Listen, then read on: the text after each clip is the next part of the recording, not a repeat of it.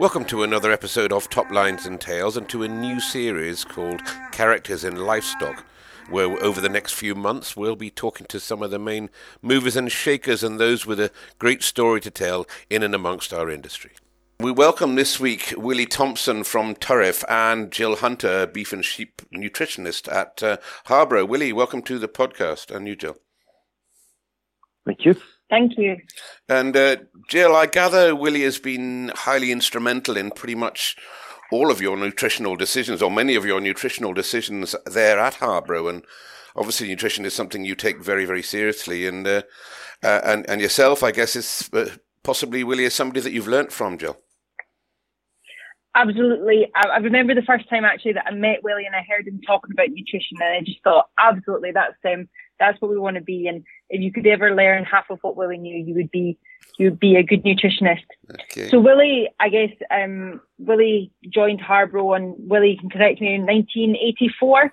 And I think since 85, there you are, I was giving you an extra year. And since then, I guess Willie's been fundamental in instilling the ethos that science and innovation should really back up everything that we do on the nutrition and advice side on Harborough. Mm-hmm. Excellent. And Willie, that's a long service medal you're getting there, Jill. You'd be it'll be before your day, I'd say. A little, yeah. And Willie, can you tell our listeners on Top Lines and Tales a little bit about your earlier life and your background, please? I believe you farmed at Woodnook with Highland cattle originally. Is that right?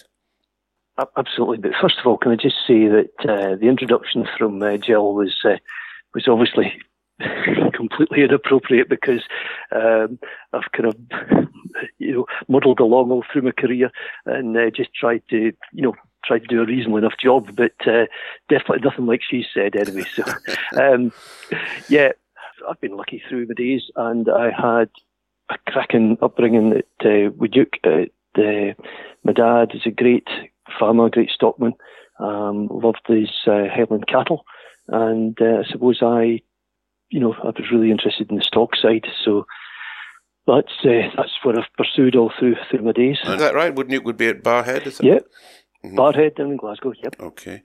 And with the Highland cattle, would they be at the forefront of the breed back then and out there showing them and breeding at a high level?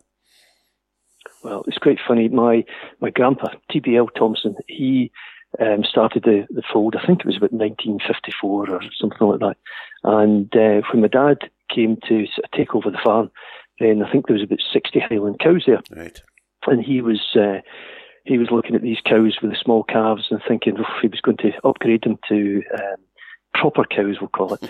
And he went to look at the thing, and of course a standard cow was about 600 pounds, and a Highlander was probably nearer 200 pounds. So he could have gone from 60 cows to 20. So at that point, we were friendly with a great guy, Jimmy Forbes at Castle Grant, and Jimmy was breeding crossbred Charlie Angus bulls. So we actually started crossing the Highlanders with the Charlie Angus bull. Okay. And the results were fantastic. So we ended up getting real good commercial calves. Used to top the sale at Paisley Market when it was there. Mm-hmm. And from then on, I think that really influenced my dad's breeding. And yeah, he grew to really love the Highlanders, loved the Highland society, but he loved the Highlanders for their ability to be outwintered, low levels of input, but if you put the right bull on them, then you could actually get a good cross calf out of them for little feeding cost. Certainly, it's a breed that we've looked at very closely on Top Lines and Tales, but that's the first time I've heard a hybrid, or should I say a crossbred bull being used on the Highlanders. But that sounds like a great cross of Charolais, cross Angus. And would that be some fairly marginal land there, hill land that you were talking at Woodnook?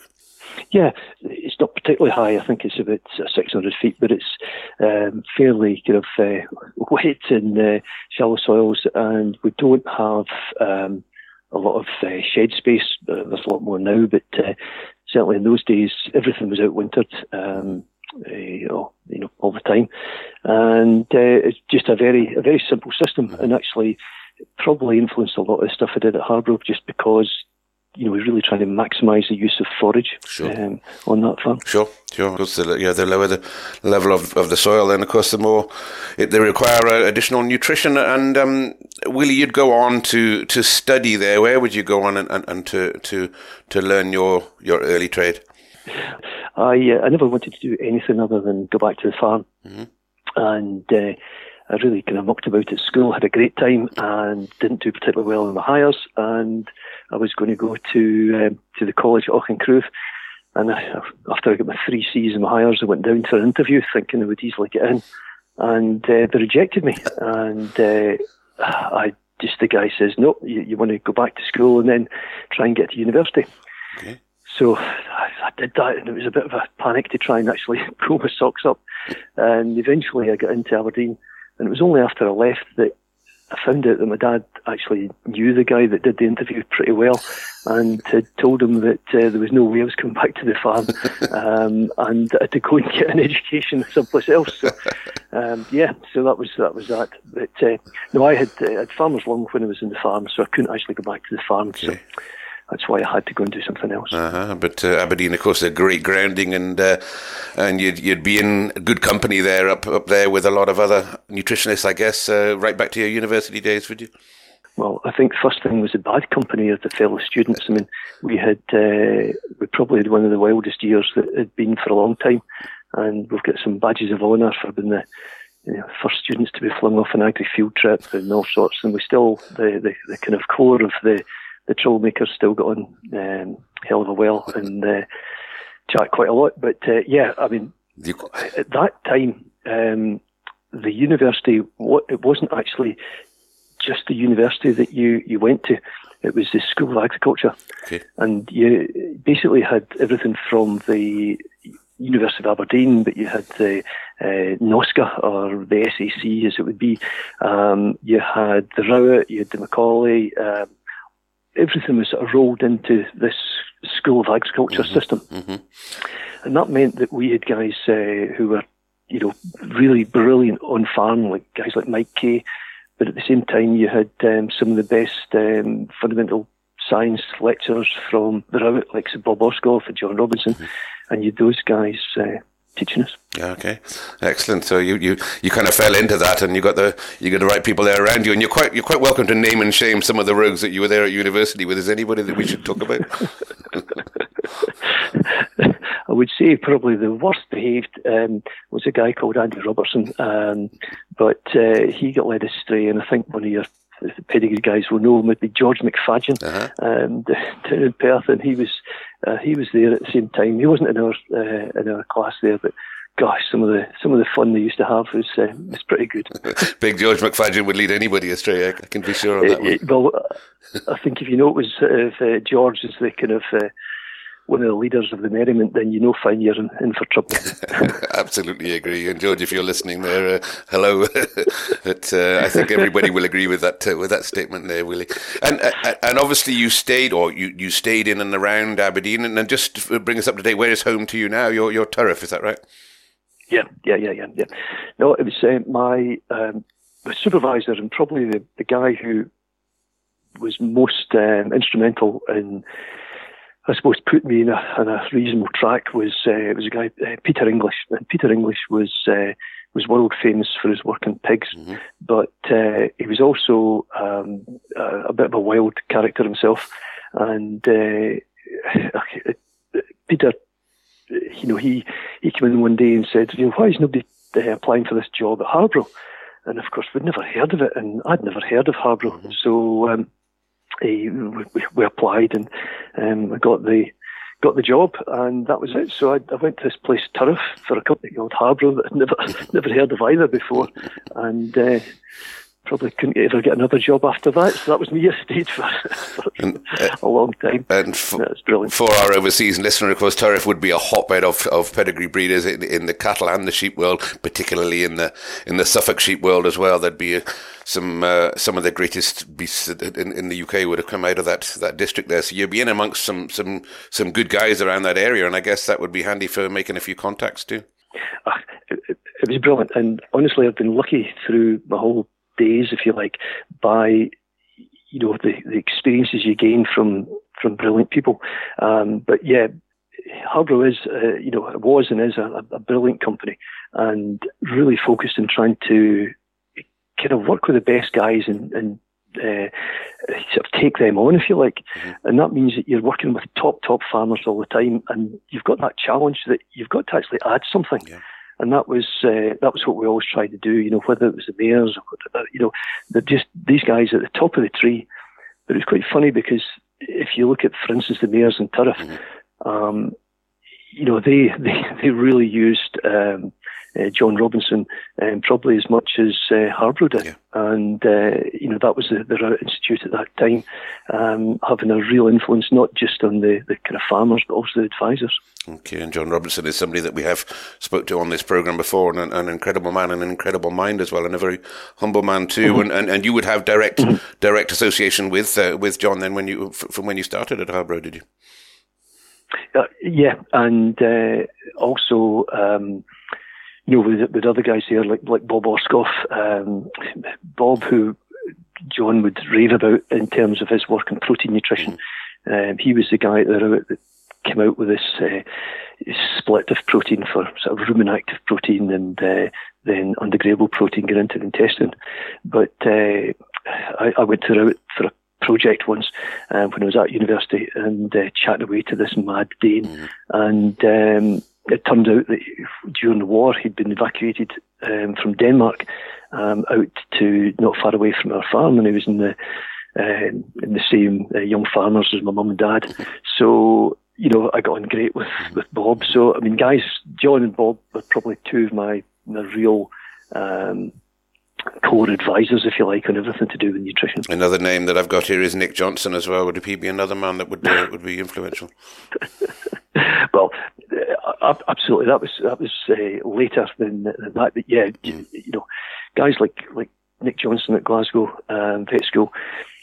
I went down to see him to show him some of the stuff we were doing with technology and data, and we just hit it off straight away. But that's a guy that's done a huge amount of good for the industry, and he has.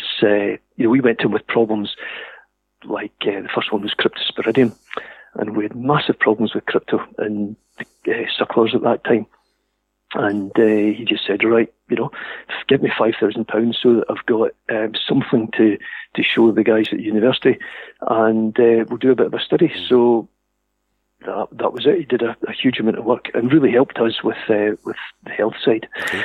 And from then on, we've gone brilliantly. And going back to the early days, fish meal would be an area probably where you would start, certainly with the protein. I mean, it was obviously all the rage going back. We fed a lot of pigs, and it was fish meal was everything. And of course, that's been phased out over the years. But that's something that you'd be early involved with.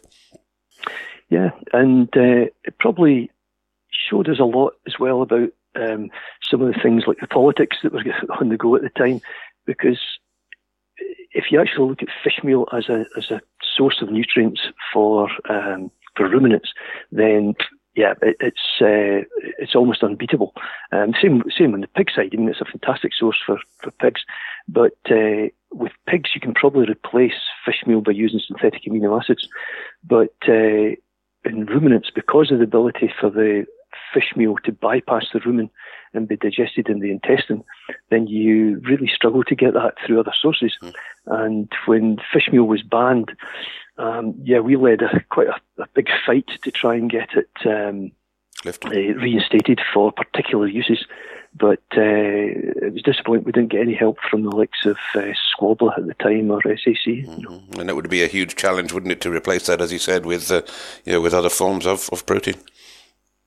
Oh, it's virtually impossible because they don't give the breadth of amino acids through into the intestine that fish meal would give. But it's banned, and that's it. But it was a great raw material, and to be honest, probably should still be available. Because the stuff they were using was a byproduct from human fish fillets, if you like. So it wasn't harvesting up sand eels. Okay. Okay, and you mentioned there some of the key farmers round about that area, and obviously the mares at Muresk were top of the game in the sheep world and in the dairy world. Is there a few others that you can tell us about that you sort of got involved with in the area there that the bows top of the tree?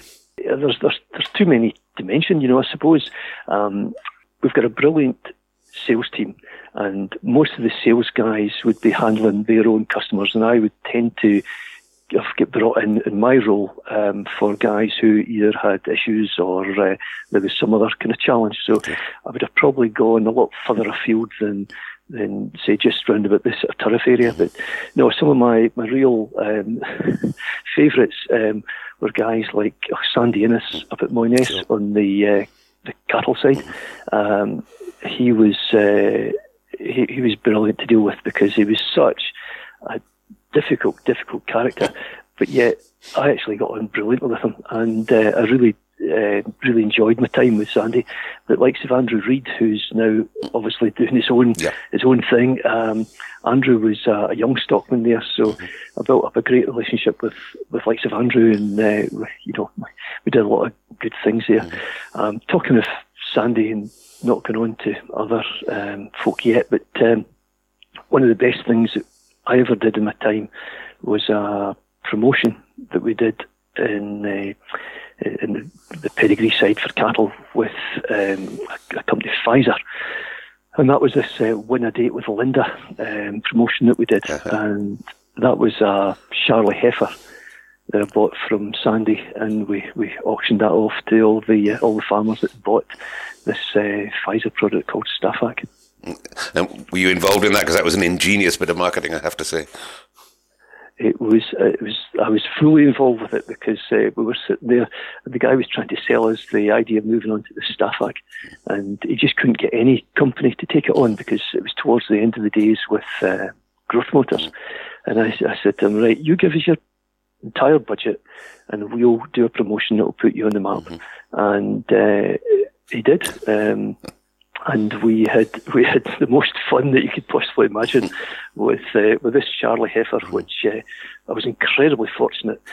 I remember going into the shed, and there was Sandy, and there was Andrew there, and there was, I don't know how many, we'll just say there was about 50 heifers in there, and they said, right, take your pick.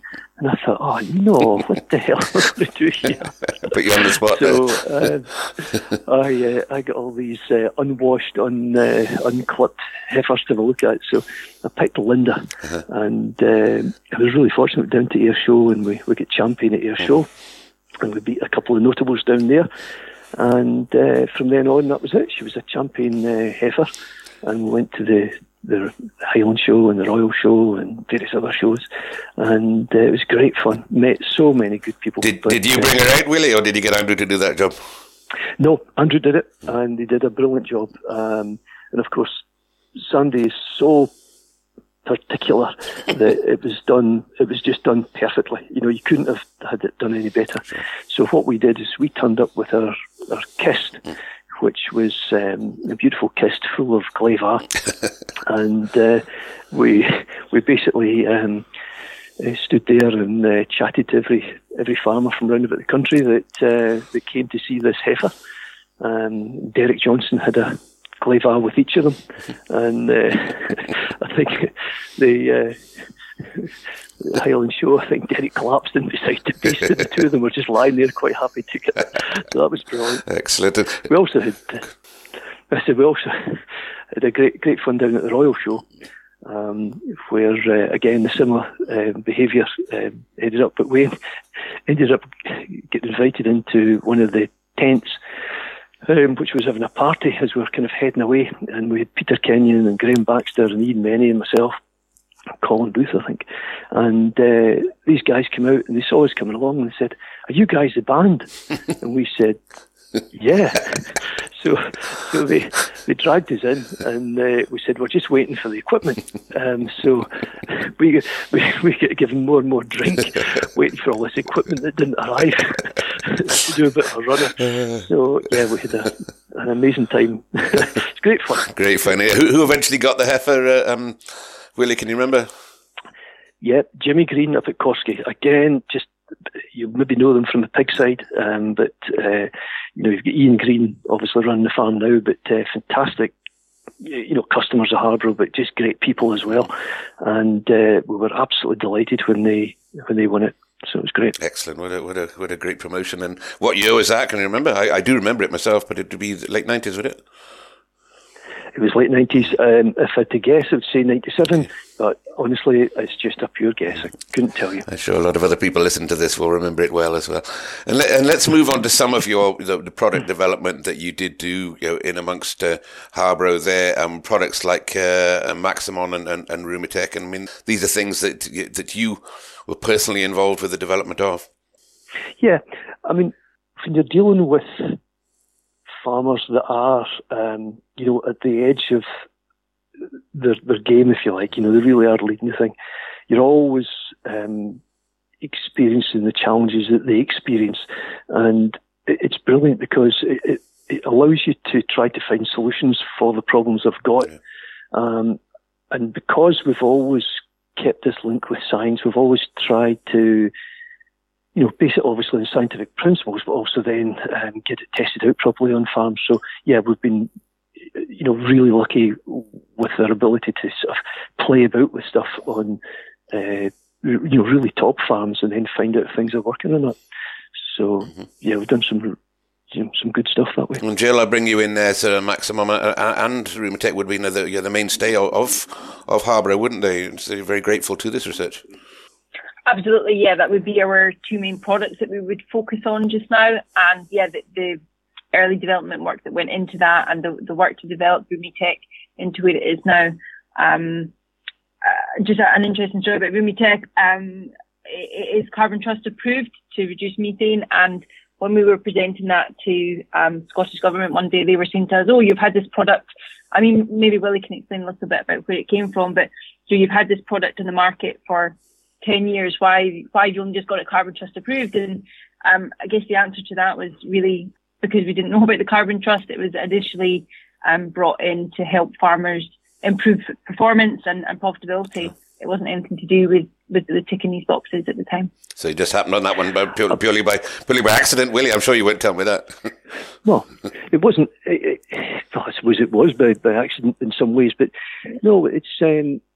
I was invited out to meet some people out in Geneva who were doing some work in this area, and they gave some information that sounded really interesting. Now, there's so many things that sound interesting and sound good and just don't work that you go, that's fine. The only way you can do it is go and test it in an animal. So I heard this stuff and I thought, yep, that sounds okay. We'll take it back and we'll see if it works. Go and ask some cows and see what happens.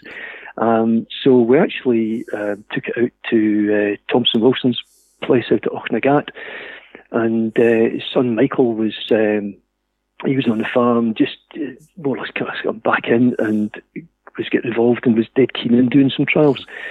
So we put in the Rumitech to some finishing cattle to go and see what happened. I think about 3 or 4 weeks later on, I met Michael and he was at the Curling Bonspiel, and I said, "Well, how's it going?" He says, "Well, it's definitely doing something." I said, "Well, what do you mean?" He says, "Well, the cattle are eating less." Well, okay. And he was making up 7-ton batches of feed, and he was on his third batch of feed for the control animals, and the other ones hadn't even got anywhere near finishing their second batch. So you're thinking, oh my goodness, and it was a bit of a worry, because if it was put them off the feed, then that could have obviously reduced the performance. But when the results came out, the performance was every bit as good as the control, but they'd eaten, and I think it was something like 15% less feed for the same gain. And that was what really got us interested in it. The methane thing is great, right? It's fine. And everybody wants to go on to the buzzwords of methane. But actually what methane is just surplus energy that's been expelled from the animal. So if you can retain that energy in the animal, you've got less methane, which is good from a climate point of view, you can say. But the most important thing is that your feed conversion's much better. Yeah. And that is what we've found with the Rumitech all the time, is that you can get basically more retained energy from your feed. So straight onto the bottom. Great, absolutely great. Straight onto the bottom line by the sound of it. Yeah. Well, it is, and this is something that costs pennies, and yet you'll get a tenfold return to your investment from putting it in. Okay. But you've also got other aspects of it, because it seems to improve the grading as well, because the partitioning of the nutrients goes less towards fat. Okay. Excellent. Well, you're selling it to me, certainly. And you're going back. You're saying you're traveling there. You travelled to Geneva, but I gather you've travelled quite a bit there. You've been in America and Asia, various places there. Have you been lucky on the travel front? Yeah, no, I've been really lucky. I've seen a lot of different countries, but most importantly, I've seen some fantastic systems and producers. We did a lot of stuff out in America. Chris Baxter and I would have gone and set up some business out there for a product called BioSuper, which is a powder disinfectant that we're selling, which is a cracking product. But we got 5 at the top 10 pig producers using it. But yeah, I've seen guys all over the world, and you see some definitely different sites. So been lucky with that. Were you involved in some of the big feedlots there? We've chatted to one or two of the guys in the big feedlots out in Nebraska. Have you come across some of those outfits? Oh, yeah. We used to take dairy trips every year out. Well, not every year. Did a few of them. Went to the States. Was one of their dairy guys, Ian Murray, and went to California once and went to the Harris Ranch. Yeah. And it's something like a square mile of cattle. And you stand up there and there's 120,000 cattle down below you, and it's incredible. Their systems, they're awesome, but the cattle are completely different. You've got hormones going in, the whole system's different, but it's not necessarily comparable. But yeah, we've learned a lot from people like that. Certainly, we've seen studying the Dar Ranch earlier on in a series there, and these guys bringing in something like 300,000 tons of corn in a 3-week period. And it's just mind-boggling numbers, aren't they? Well, exactly. And you mentioned Maximum earlier on, but when you look at the learnings that we've had from the Maximum, then there's huge potential for these guys to be maximum treating materials out there because of what it does to reduce acidosis. Okay. And as far as Asia is concerned, obviously the big markets now and things coming from China and the Far East there, are they a different system again out in Asia than would be used to, or than the Americans would be used to, or they would be used to? Just completely different. They've got feedlots, and they've a lot of European and American type systems that they've adopted, but the culture's completely different.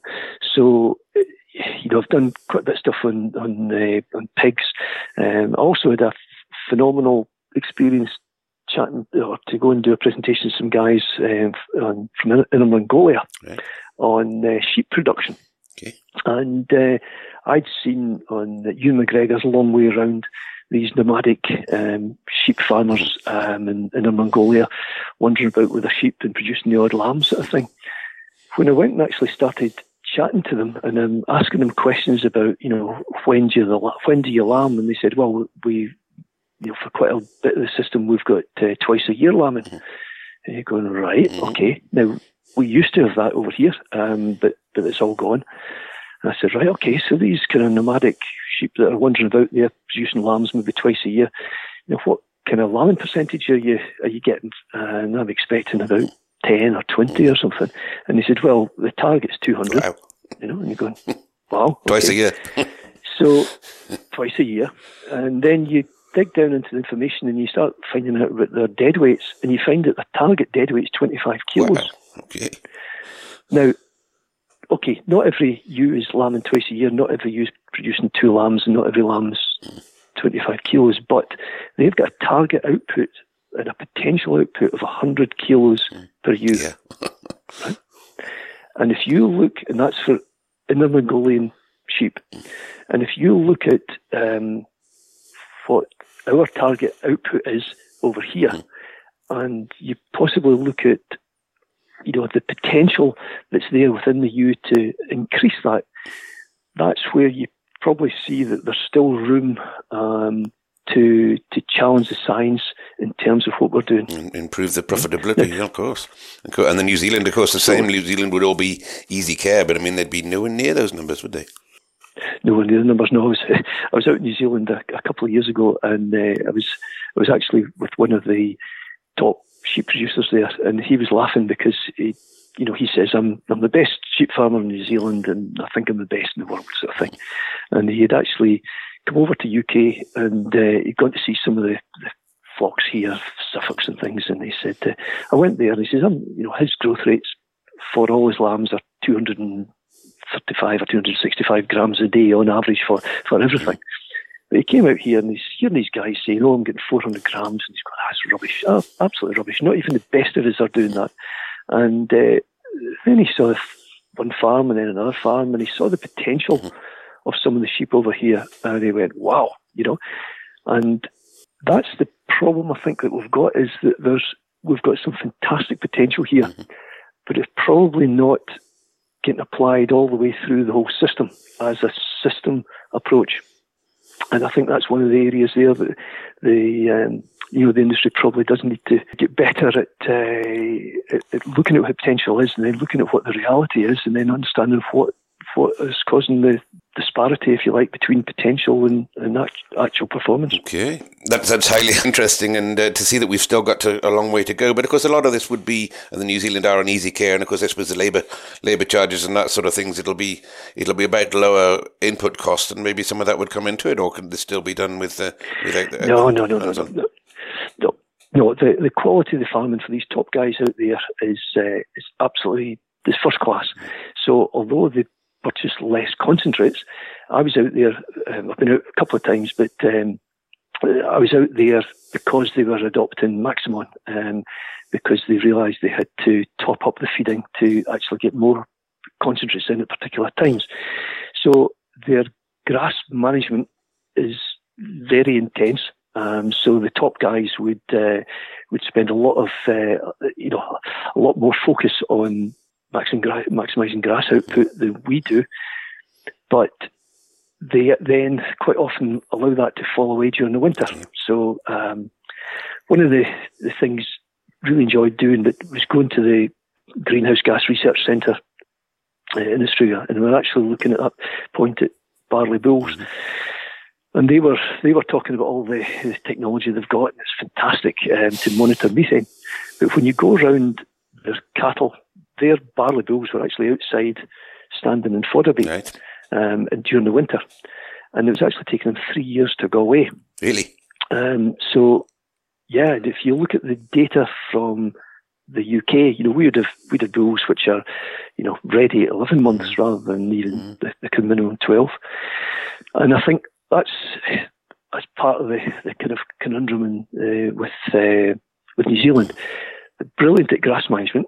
They get brilliant sheep results, but then quite often they kind of then just don't feed at times when the grass isn't there, and then they let the progress they've had disappear, and then they end up with, for instance, these black and white bulls taking 3 years to go away. So we've all got lots to learn. That's something I can relate to. When I left school on the farm, we had 500 barley bulls all inside, and you're right, the youngest ones go away at 9.5, 10 months. The first ones would be away. So, yes, absolutely. 3 years. 3 years, it didn't sound like it would be overly profitable if they're tucking into the barley trough through that full length of time anyway. And anywhere else we want to chat about this, where you've been travelling there? Well, Norway has been... It's a great place for Harbro, and it's a great place. They've really adopted Maximon and Rumitech early on. And one of the best things, though, I think about Norway is just when you go and see the Norwegians and you see the focus on science in their farming, and you see the focus on data to back up all the decisions. You mentioned earlier, Professor Nick Johnson. Well, Nick had gone over to do a bit of work over there, and he went to the dairy cooperative called Tine, and they basically would control about 80%, I think it is, of the dairy market in Norway. And they were doing some work with the university on Maximon, which was showing fantastic results in terms of improved efficiency and rumen health. Mm-hmm. And they were chatting away about the fact it was getting used on farm and the fact that they had all the farm data. And they said, well, can you tell me exactly, what difference it's making to the farmers? And they said, yeah. And within a few clicks on the computer, they could pull out all the farms in Norway that were using Maximon and compared them to all the farms that weren't using Maximon. Okay, yeah. What a tool. What a marketing tool. Absolutely. And he could see that, the ones that were using Maximon, there were something like 1,000 or whatever else litres more milk per cow. Mm-hmm. The ones that weren't using Maximon. Yeah. Now, that's not a fair comparison. It's not it's not a trial. It's nothing. But what it was showing you is that Norwegians there, they have the systems in place that allow them to find facts about products. Mm.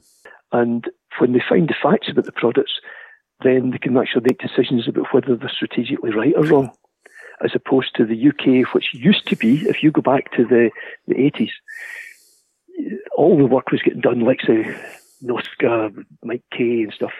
He would have been doing all his studies with the growth motors with the top farmers here and then publishing all the results independently, if you like.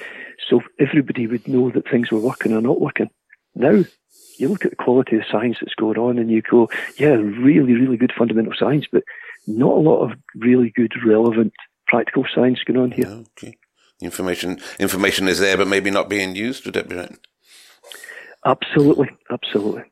And it's fascinating that is of your travels. We go back to your early days. Who would have been the mentors in the past that you would have been looking up to learn from when you got started? Are there names going back the way into the sort of 60s and 70s where all this started?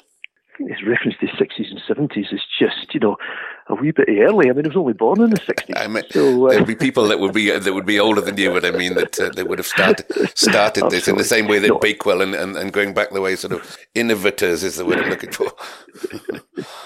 Yeah, no. When I started with Harborough there, I suppose the key was that Harborough had some incredibly good guys in the field and within the company who were working with these, incredibly top farmers. So when you mentioned pigs earlier on, but, guys like, the Masses, for instance, at Blellock, they had a pig herd as well as the Anguses and the Charleys. So they were, very, very big customers of Harborough's. And that was the kind of level of customer that you had to start working with there. So we would have had a guy, Davy Malcolm, who was our pig specialist, would have been working away there. Peter Kenyon, who obviously was one of the kind of key founders of Harborough. He was doing a lot of the technical stuff when I arrived. And these, Graham Baxter would have been involved with the account. So those are the kind of guys that if when you start working in teams like that, then you can't help but realise that, you've got to aspire to be as good as these guys, but you've also got to try and do a pretty good job, otherwise the customer's just going to kick you out. Sure, you're going backwards, yeah. And we've had a lot of your time, and very fascinating it's been. Willie, can you give us a little bit of advice, maybe for the younger people out there building their career within agriculture and within the technical side of it as well? Is there openings for, in the same way that you had to go into the business, still furthering this technical advance? There's massive openings, because if anything, a lot of the application of the science in the UK has regressed from where it was in the 80s. I was down in Edinburgh before the World Angus Forum, and I met up in the pub some Australians, and I was just chatting away about what they're doing and how they'd got on going around all the UK Angus herds, and they said, it was a bit like going around an antique shop. He said, because we came over here and we're looking to buy some genetics, but he says, no, there's nothing we've seen. And I was like, why not? He says, we're so far down the line of genomics now. He said, we've got our genomic reference herd with, I can't remember, 1,000 or 1,300 cows in the genomic reference herd. And he said, all our decisions are made on data. Mm.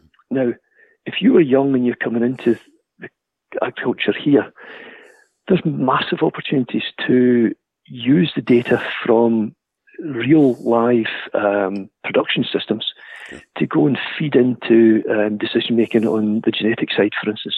I mean, we work with EBVs here, and these estimated breeding values are exactly that. They're estimated. Mm-hmm. And yet there's not really been any real progress to try to capture actual breeding values using all the new sensors and technologies that are on the go. Mm-hmm. So I would say the change in technology and data analytics that are on the go are going to transform production.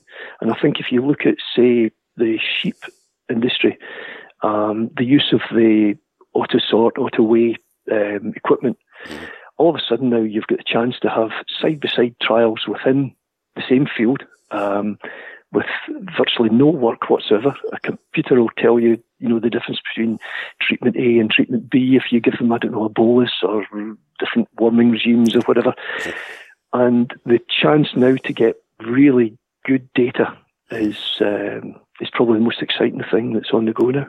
Okay, no, I absolutely get that. And the more data we get, of course, EBVs came in originally and it was estimated because there wasn't that data there. But, a lot's gone on since the beginning of EBVs in sort of 30 years or so. As you said, there's a lot of real data out there. And that's, and would there be openings for youngsters to come through the feeding business? And is there a lot more, you think there's more development to be done on the feeding side?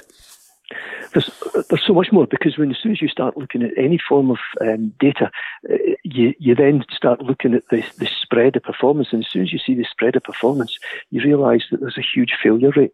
Mm-hmm. And as soon as you understand that there's a huge failure rate within the system, then you've got to really challenge yourself as to why that is. And, I don't want to harp on about commercial products, but one of the best results that we did on Maximon showed that the performance was, I think it was like 1.9 kilos a day on Maximon compared to 1.6 kilos a day on Propcorn. Mm. And you go, fantastic, that's great. Obviously, Maximon's better, right? But when you actually looked at the data, the top performing cattle on the Maximon just performed the same as the top performing cattle on the Propcorn. Okay. But it was the failure rate on the Propcorn that was much greater. Sure. Than the failure rate on the Maximon. And from that, you could see that it was actually what the Maximon was doing with the cattle that were affected by acidosis or were prone to acidosis. That was what was causing the problem. So it's understanding that, looking at the data and understanding where the gaps are. And that's why, there's huge opportunities for people to apply really good science, but they've got to be, they can't just, wander in and say, these are nice beasts and, you'll need to feed them a wee bit more or something. You've really got to understand the data and understand the systems. Willie and I, us slightly older guys, are talking about the youngsters, and of course we have not forgotten the youngster that's on this call. That is Jill there, who's I won't say starting out in the industry. She's been there a while, and obviously Willie's talking great sense here, Jill. But is this what you're focusing on yourselves and on by trying to use more real-time data? Yeah, absolutely, Andy. I guess data now is so important, and we would try in most situations, as Willie says, not just to go in and your beasts are looking good today. It does have to be driven by data. We've got so much technology at our fingertips, and sometimes we can get a little bit lost in it. Sometimes there could be too much data, so I guess it's just using what we have, making sure that we can drill down into the bits that are important, and keep track and keep monitoring things, making sure it's live and real time. Can I just add to that there, though, Jill? Because you're involved now in some, really cutting edge stuff on the beef side, where you're looking at 3-dimensional imaging of cattle that are alive to predict the yield when they're slaughtered, and also to be monitoring the growth rate, multiple times in a day. And all that technology that you're working with there is going to give you a completely different understanding of production and output. Absolutely, yeah. And it does mean that our team on the ground do need to be next level as well. They need to understand what that means for the farmers and being able to explain that and get the best out of it too. So we do see a change in the type of person that would be working for likes of Harbro for feed businesses now. They really need to understand all of that. A lot more tech savvy, yeah, I can see that. Yeah. But there has to be middle ground too, doesn't it? There's still a farmer who can be bamboozled a little bit by science. You have to have a middle ground, and that takes a particular type of person to be both technical and amiable to the farmers, I guess. They're quite hard to find, those people. To be honest, they are hard to find, right? But it's not as hard as you think, because if you've got a real interest, and if I just use Jill here as a great example, if you've got someone who's incredibly clever, but got a real passion for the industry and a real interest in their subject area, right, then that person will learn the science and learn from the experiments. And then it's a pleasure to actually go and try and translate that into everyday language just for normal situations. Sure. I mean, one of the things that makes me most proud is when you see folk like, Davy Mackenzie, who would never have grown up having a massive interest in science. But when you see him on a farm drawing on dusty bags, pictures of Rubens connected to cecums and showing where, hindgut fermentation comes from. And, it's brilliant, because that's the appliance of science. And that you've always got to remember that. But that's where we're incredibly lucky, to be honest, having people like Jill actually doing the job. Certainly. Well, that couldn't be a better reference for you there, Jill. I think I admire you in the job that you're doing, and David as well. And I do have to thank Harbro for being involved and sponsoring the Top Lines and Tail podcast. And I hope that a lot of our listeners out there have found this extremely interesting. And Willie, is there anything else we'd like to add to that before we wrap this one up? If you wanted anything that was slightly controversial, you would be able to get Jill to comment on the fact that now she's getting data on yields of cattle before they're even slaughtered, how that will impact on EBVs for eye muscle size, which have probably been about the biggest disaster for the industry, because it's meant that the steak size is too big, and you're ended up having to have smaller or less output from the sucker herd because you're slaughtering them earlier. So I think that's the type of thing, Jill, where going forward, that's the connection we need, and maybe you should be saying something about that, the connection from the breeder, if you like, and the pedigree guy right the way through to the abattoir, because that's something that hasn't happened. You've had breeding to win shows in UK, right? If you look at the rest of the world, it's on genomics, but genomics are certainly not the panacea. But if you can link, the real genetic information through to the actual yields in the abattoir, then you start really understanding the potential of what you can breed.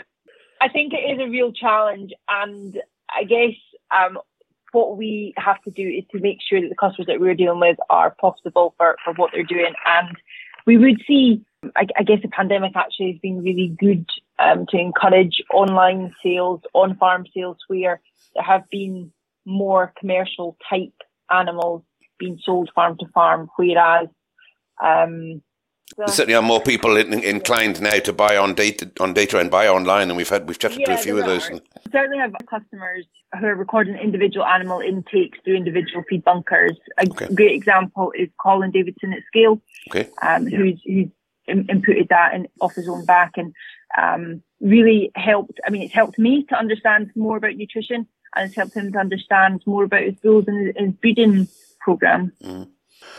Yes, certainly. Again, a high-profile albeit to do that, and it's no cheap thing to put those to invest in that technology either. But obviously, it's these top guys are believing that it's going to work out for them in the long run. Absolutely, it's a huge investment, but not without its benefits either. And being able to sell bulls with proven figures rather than as estimated figures is a great asset to the breed, to the industry, not just to one producer. Sure. I think it's really important that people do put in that technology there when they're trying to identify the right genetics, and I think it's fantastic. And like Sir Colin Davison, he's a top breeder, but when you see him not just relying on the fact that he's known as a top breeder and he's got good stock, he's now actually challenging that himself, and I think that's the most exciting thing you can do in the production side. It's great. And of course, John Elliott at Rawburn has been on this podcast talking about the merits of the system that he's installed as well. But certainly wise words there, Willie. I think for all of us to challenge ourselves every day to improve is the way forward. And extremely fascinating, Willie, to hear the stories, and to hope our listener will realise that there is still further to go. And from the likes of people like you and the likes of Harborough, how technology is taking us all forward. And Willie, I wish you well with your health, and I hope that we get to meet up maybe at the Highland Show in the summer or sometime there, and I very much appreciated your time. Thank you. That'd be brilliant. Thank you very much. And Jill, again, we'd like to thank Harborough for your sponsorship on Top Lines and Tails, and you've been very instrumental to that, and it's been an excellent episode, and thanks for your time. Excellent. Thank you, Andy. Thank you for listening to this week's Top Lines and Tails. And as you heard there, we are, of course, sponsored by Harborough. And if you want any more information about Harborough, please go to their website or find them on Facebook. And whilst on the subject of Facebook, why not tune into our Top Lines and Tails Facebook page, where you can find more information on this and other episodes.